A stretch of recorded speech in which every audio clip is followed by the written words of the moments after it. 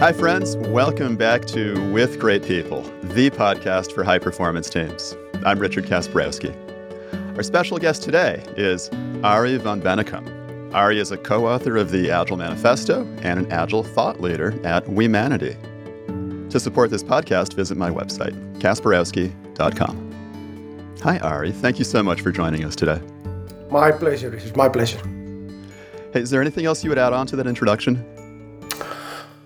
Oh, well, yeah, of course. Family man. I have 2 children, a daughter-in-law. I have a beautiful girlfriend, 2 wonderful bonus children, as we say these days. I have a granddaughter. I love my motorcycle, my bike. I live in the countryside in the Netherlands. Windmills, cows, wooden shoes. They're real. In case people think it's a joke, no, it's not. Where I live is in the Netherlands, in Europe, of course. I live, for those who know the Netherlands a bit, 20 kilometers straight east from the beautiful city of Rotterdam. And I live very close to the tourist attraction of Kinderdijk, where you have those whole row of windmills forming a beautiful, extremely smart water management system designed hundreds of years ago. Yeah, so that's where I am and who I am. That is amazing. I love that. I love that term that you all have in you're not exactly Northern Europe, but in Europe you have this term, bonus children. I love that term. Yeah. I have 2 bonus children of my own. I really love that term. Yeah. Then you know what I talked about, right? Yeah. Exactly. Let's see. So this podcast is about teams. I love to ask people about the best team they've ever been a member of in their life. And this could be any kind of team, a work team, a non-work team, a creative team, some university project team, you and your girlfriend, you and your family, you and your bonus children. Yeah. Any group of 2 or more people aligned with common goals. That's how we define team here. You could define team any way you want. Yeah. What's the best team of your life? What's the best team that you were ever a part of in your life? This is such a difficult question because you have the different areas in your life. Because I like the way that I was a team with my parents and my brother when I was young, really. And actually yesterday evening with my brother, because he lives downtown, had my drink, and we do that on a regular basis. Maybe I would say that I like the way my parents were a team.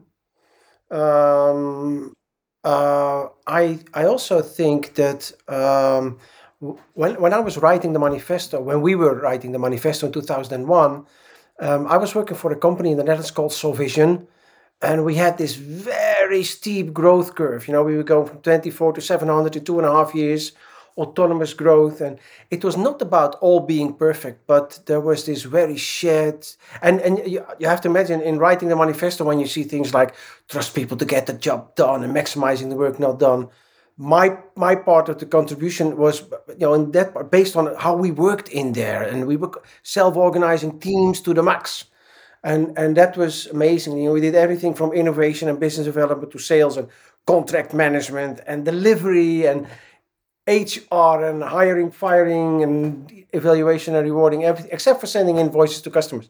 And that was amazing.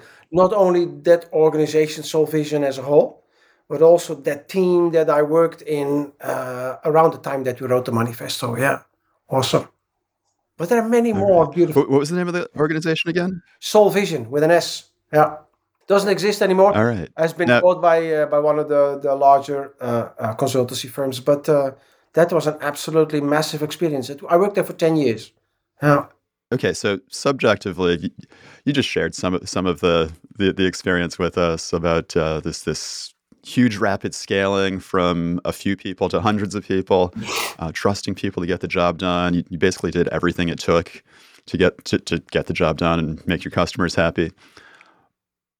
How do you know it was a great team? What did it feel like? Subjectively, what was it like to be part of that group of people, or any particular sub team in there? What did it feel like for you, and how do you know it was such a great team? I always, because people very often ask me questions in this direction, right? So what was it like? And I think one of the most important characteristics for me is I cannot recall in those days that I ever got out of bed being unhappy. And people would ask me, "How many hours a week do you work?" I said, "How should I know? I don't know." You know. And I was doing at the same time. Also in the evening, I was lecturing at the Rotterdam University. I was at one time lecturing at one evening in Rotterdam, one evening in Amsterdam on the university, doing my supervision consulting during the day. We were supporting each other, and the innovation was amazing. You know, the new ideas, the buzz, the people that I am connected with, and that I really interact with still, you know, on the professional level. Every now and then, because hey, you know, this person might help you, or this person might help you, or he or she knows this. Very often are from this organization still. Yeah. Uh-huh. Tell me more about this idea of there was a lot of innovation, there were new ideas, there was a buzz. What was that like? So it's March 1997, and I talked to a gentleman, and he and two friends of his, and also colleagues, by the way. And I knew him because I did quote unquote agile delivery projects for him in 1995, 1996, and he knew me, and he said, you know, I started this new company, and maybe you heard about the book. It's called The Semco Style from Ricardo Semler. And that was the idea of self-organizing teams, getting the max out of people, also making people responsible, right? And taking the benefits, but when it's not really good, also, you know the effects as well. And the idea was that you have a group of people anywhere from 5 to 20, 25 or so, working on a specific product or a service or whatever. But the way you interact together within that group, at one moment in time, there will be a subgroup as saying, "Oh, we have this idea," and they would start talking about this idea. And if they would really, you know, want it, within weeks they could have the business plan, just an outline set. They would select some people from the organization, had a couple of iterations on the plan, and they would, you know, split off and start a new team. So when I joined in 1997, we had 3 teams, and when the company was bought by a consultancy firm in 2003, I think it was. I think we had like between 25 and 30 teams. Really interesting. Yeah, so you get that innovation as it. I mean, one of the things, especially these days with the pace of innovation and technology that we have in the world, you cannot rely when it comes to innovation on proof of concept processes or that kind of, you know, the old school way. Innovation has to be part of your daily operations. I always say, you know, you have to continuously help, trigger, motivate people to look in different angles. I hate the phrase "out of the box," right? To get some ideas going, that kind of stuff. And it was, man, it was unstoppable. One of the biggest concerns we didn't have a lot, but the biggest concern that we have is people not getting in a burnout, because everybody was working during the day at the client side, in the evening at the office, working with people and that kind of thing. Yeah, it was amazing.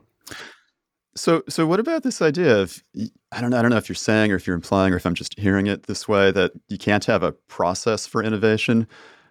Did you just create this atmosphere and innovation happened, or what was it that fomented all of this activity? Yeah, I think it's not, you know, binary, but um, you cannot plan innovation.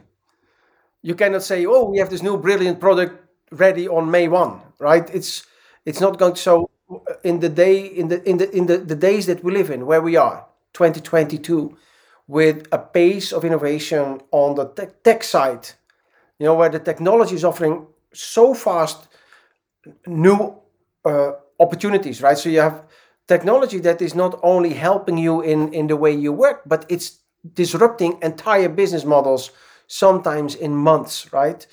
And that means that you have the next one, the follow up of your brilliant product or service that you put in the market.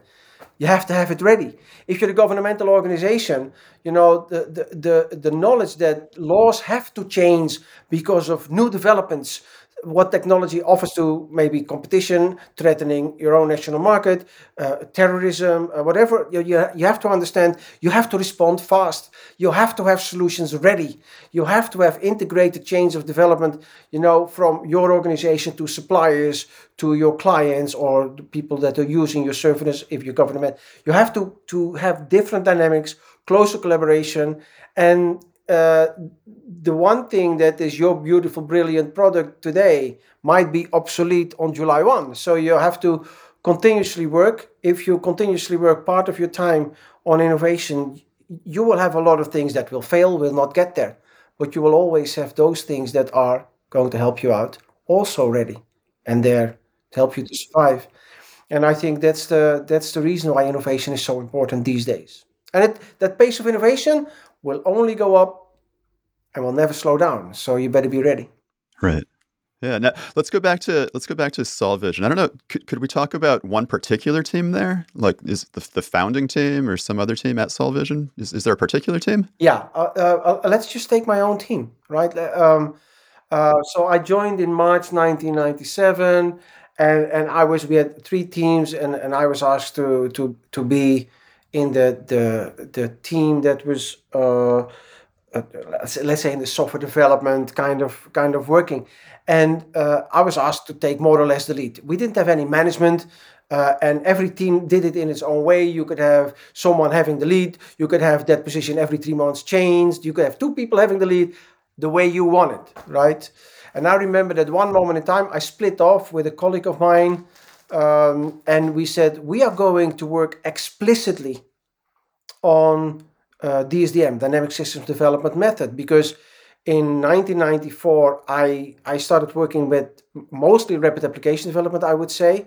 In the late 80s, I was doing, in hindsight, what you would call pairing, just trying to experiment what would really help, and then into rapid application development kind of way of working. And I got connected to the DSDM consortium with that guy, by the way, because he joined the team that I was leading at the time.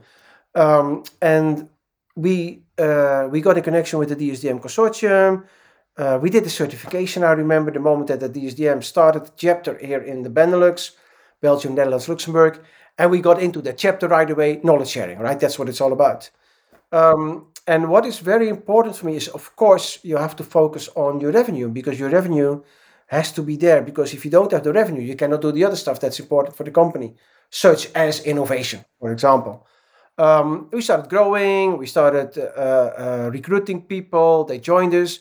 Most people are still in contact with me. Every now and then somebody from the team will ask me, Ari, can you do a talk at the client where I am? Or can you do a talk at, whatever? And very often I go there and I do this.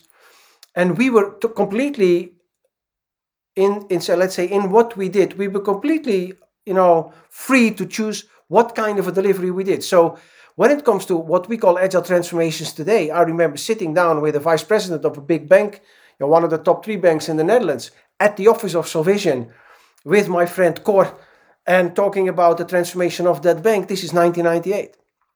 And it was masterclasses, it was talks, it was coaching. The word agile coach didn't exist at the time, right? But that was what we did. And the people that founded the organization had one thing only: if you need our help, let us know.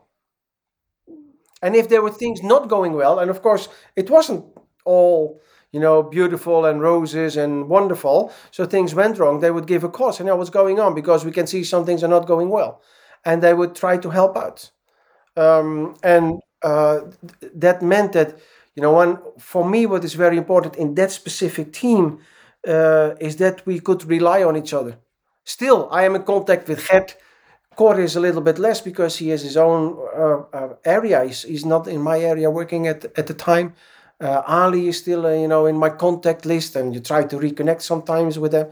So you have those people, around. They have, maybe, like when you're a child, right? You have this time in your life when a lot of things are settled in your brain, and this is how you perceive life.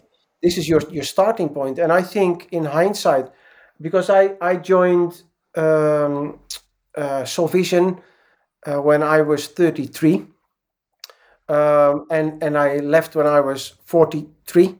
But I think especially the first 6 years, they set the scene. And one of the most remarkable things for me is when you talk about self-organizing teams. I've never been in an organization when I have seen it working like this.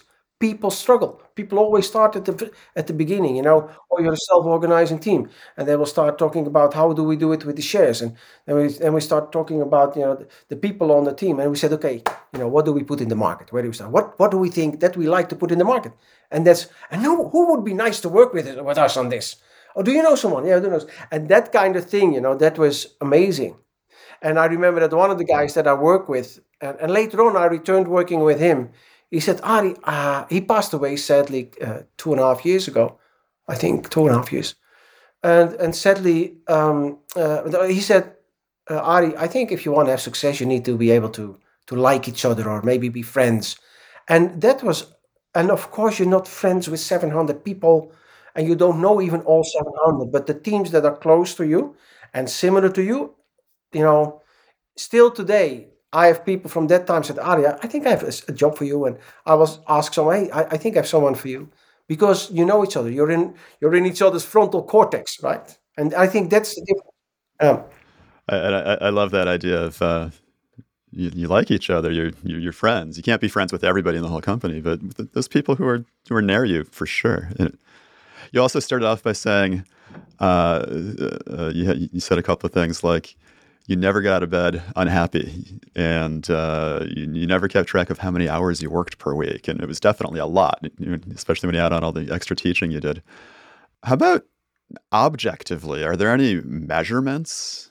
Anything that somebody from the outside could observe objectively? How would somebody know that this was a great team or these were great teams? Two things I would say when you listen. You know, I was in the DSDM community. That was a large community. And the back office, Mary Hansen, was responsible at the time with the DSDM consortium, and she gave me a call.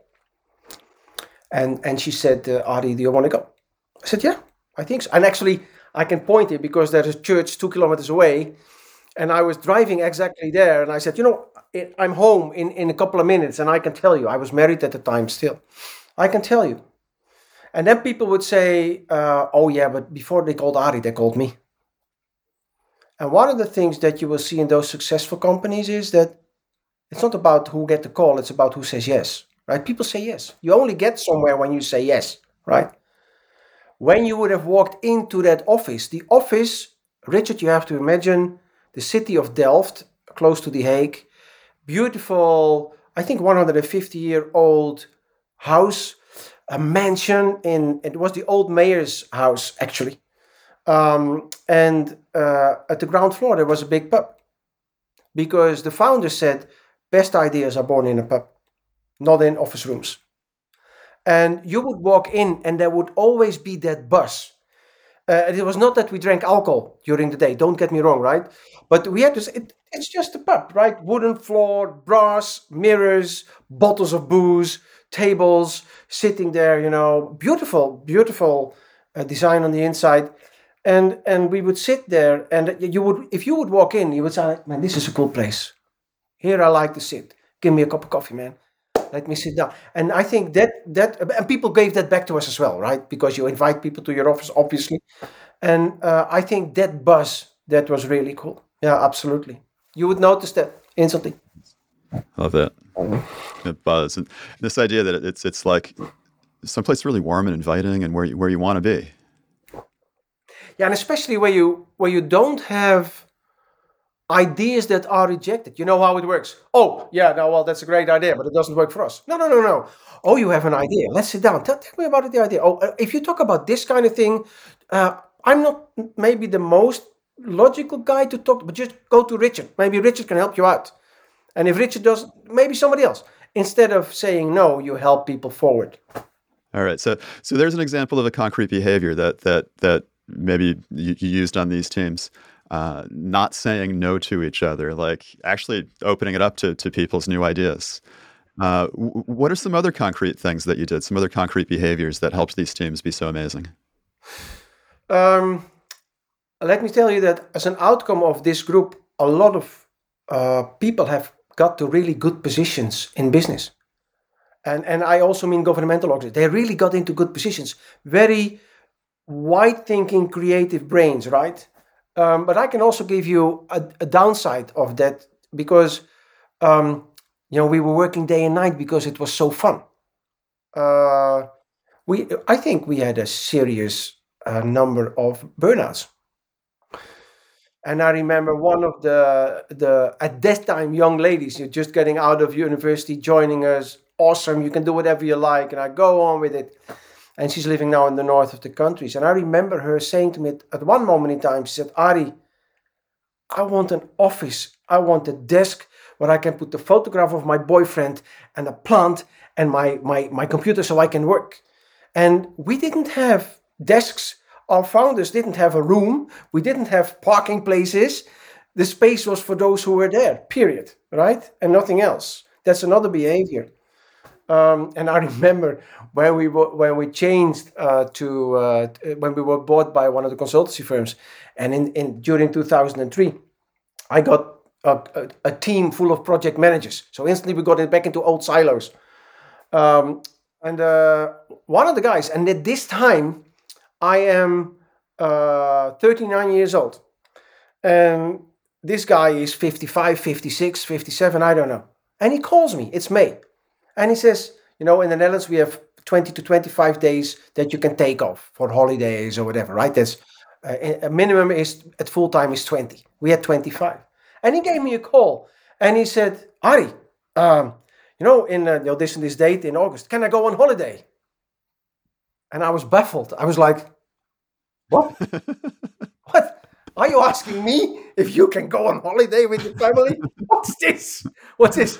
And the only thing I asked, I said, he said, "Yeah, you're my manager now." And he was coming from the other side of the organization. He was not part of the organization's vision, but from that consultancy firm. He was just blended into my team. And I said, "Gerard, listen, man, it's very simple. What I like is that your client knows and is okay with the fact that you go. And the fact when you're out is that one of your colleagues that is available will cover your behind while you're out so the work can go on and nobody drops to a standstill." And that kind of thinking is, I remember, so sometimes, you get in those situations, people are asking you, "When are you going on holiday?" And I got into situations where I was collaborating with people. I said, "No, people have to ask me if they can go on a holiday." I said, "Well, I'm going to tell you something. I will not spend my time on judging if adult people with highly educated people can go on holiday or not. They know that they have to make sure that the client side, everything is okay. They know that they have to make sure that the work goes on. I'm not going to interfere with that. I have other things to do." Right. That's the kind of thinking, right? It's like That's a it's like self-organizing you don't part, have in to my give them opinion. permission. You're not their dad. Come on. You're a coworker who happens to be a little bit more senior. And I mean, so you have highly educated people, and they need to ask you for permission to go on holiday. Oh, come on. Yeah. And this is what I like. I think the phrase is from Steve Jobs, where he said, "I don't hire highly educated people to tell them what to do. I hire them to tell me what to do." Right, and that's where it's supposed to be. And I like, when I was before Solvision, I was working for a consultancy firm, and this was teams of up to 50, like with their own profit and loss across the Netherlands. Yeah, I don't know how many of those teams. And he was young. He was 30 years old when he was running, totally responsible, like a managing director. And he told me that he came back from one of those managing directors meetings. So there's maybe like 40 managing directors. And some of them were complaining to him, "Oh, it's so busy, man, and overtime, and my wife is complaining, and blah, blah, blah." He said, "Ari, I don't understand this." I said, "We're a consultancy firm. If I have people available on the bench, that means I have people who can do the work for me. And if I have everybody working at the client side, there is no reason to do overtime. So I just don't get it." And that's the way of thinking that you need to have, man. It's people get so in those rigid processes, and it's like, get out of there, get out of there. Make sure that the business runs properly instead of running according to prescribed processes and stuff. Right. Right. All right. So how about advice for listeners and viewers? How can they take some of these practices and these ways of thinking and reproduce this success with their teams? Yeah, so I'm going to show you something. And I know it's a podcast, so the people will not be able to see it, right? what I Oh, we're gonna do this. This will be a video too, so people will. oh, good. Some people will see this. Yeah, yeah, very good. One of the things in agile working is that we do the retrospective, right? And a retrospective can be a little bit painful because you've been working for a sprint and maybe something didn't go the way you wanted.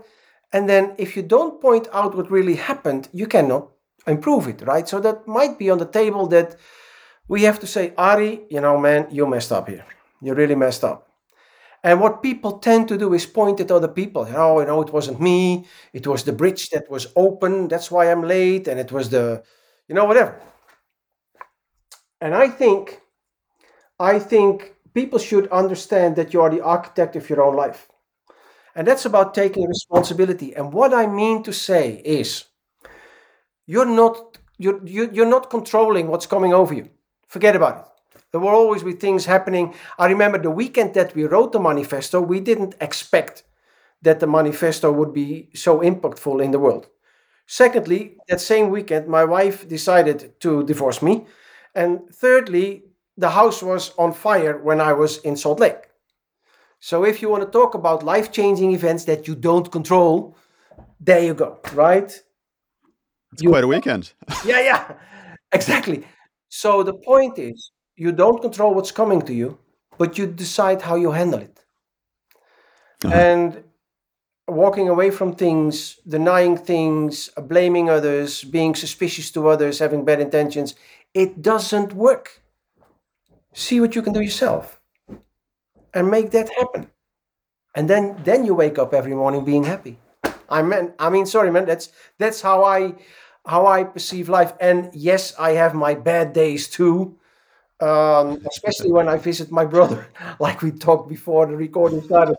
And we have one of those evenings that you think, okay, I should have gone home earlier, right? But I love my life because I know whatever is happening in my life, uh, I decide on what's going on there. And if things are, because things happen to me that I don't like, of course, but then I take them on. I only worry about the things that I have an impact on. The things I don't have an impact on, I just accept or I leave. I go out. That's also, then I change place. It's also possible. But that makes your life easy, right? I focus on the things that I want to do. All right. And is there anything else you'd like to add? Anything you're thinking about recently, working on recently, anything at all?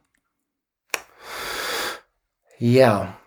Yeah. Oh man, I can now we can do another podcast of 24 hours, right? But one of the things I was just before we started our video conference here.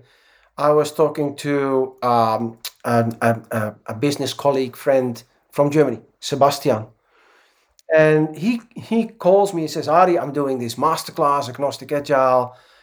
Would you drop in for half an hour or an hour or so to talk to the team?" And I said, "Yeah, sure. If I have the time, I will." So I just dropped in. I helped them out there from a big, well-known car manufacturer, the team that he was training, and I helped them forward. I'm not charging money.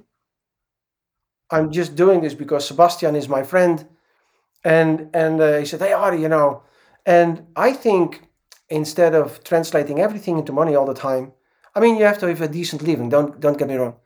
But what about spending your wealth, whatever your wealth is, a little bit with somebody else in the world who maybe needs it in that moment?" And I had a friend who was in financial very difficult positions all the time. I never threw clothes away. I would say, "Hey, man, you need anything?" And if we would go to the pub, I would pay the bill for the couple of beers that we did, helping.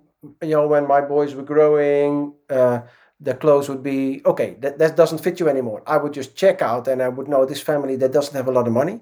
They have children that are just below mine, right in the size, and I would give them the clothes. Right, helping people out is what we don't do very often. Um, and help means that you give without asking anything in return. That's when you help. And we should do it a little bit more. That is great advice. Thanks so much for Not sharing that. money, right? Helping people, not money. Yeah. All right. And how could listeners and viewers contact you? I think the easiest way is LinkedIn. I always say when you connect to me in LinkedIn and in the direct message of LinkedIn, you ask me a question, 9 out of 10 within a day you have an answer. It might be short, and if it's really too long, we will find 15 minutes to do a little video conference, and then we're good, right? All right. That's And it's the truth. usually. That's how you and I connected. Yeah, well, I mean, you're then the living proof of what I just said, and uh, uh, of course, you can find me on Twitter and on Instagram and on Facebook. And I have arivanbennekum.com, and I should update it. I know, but also I'm always so busy doing stuff. Yeah. All right. We'll make it easy for people to find you. And digitally, not like in this house where you are. Well, if people are ever in Hardingsveld, Giessendam, they're very welcome to send me that message and saying, I'm in this and this pub. Do you want to come over for a beer? And then I'll join you for a beer. All right. I'm going to keep that in mind, and maybe I'll be there someday. Yeah, exactly. Yeah. You feel free to do so. All right. Thank you so much for joining me today, for joining all of us today on the podcast. It was really great getting to know you, getting to meet you, build up a little bit of friendship here. I really, really appreciate it. Thanks so much. My pleasure, Richard, and maybe we'll meet in the future. There's a globe in between us, but you never know, right? Yeah. Okay, thanks so much. And listeners and viewers, remember to support this podcast. Visit my website, kasparowski.com.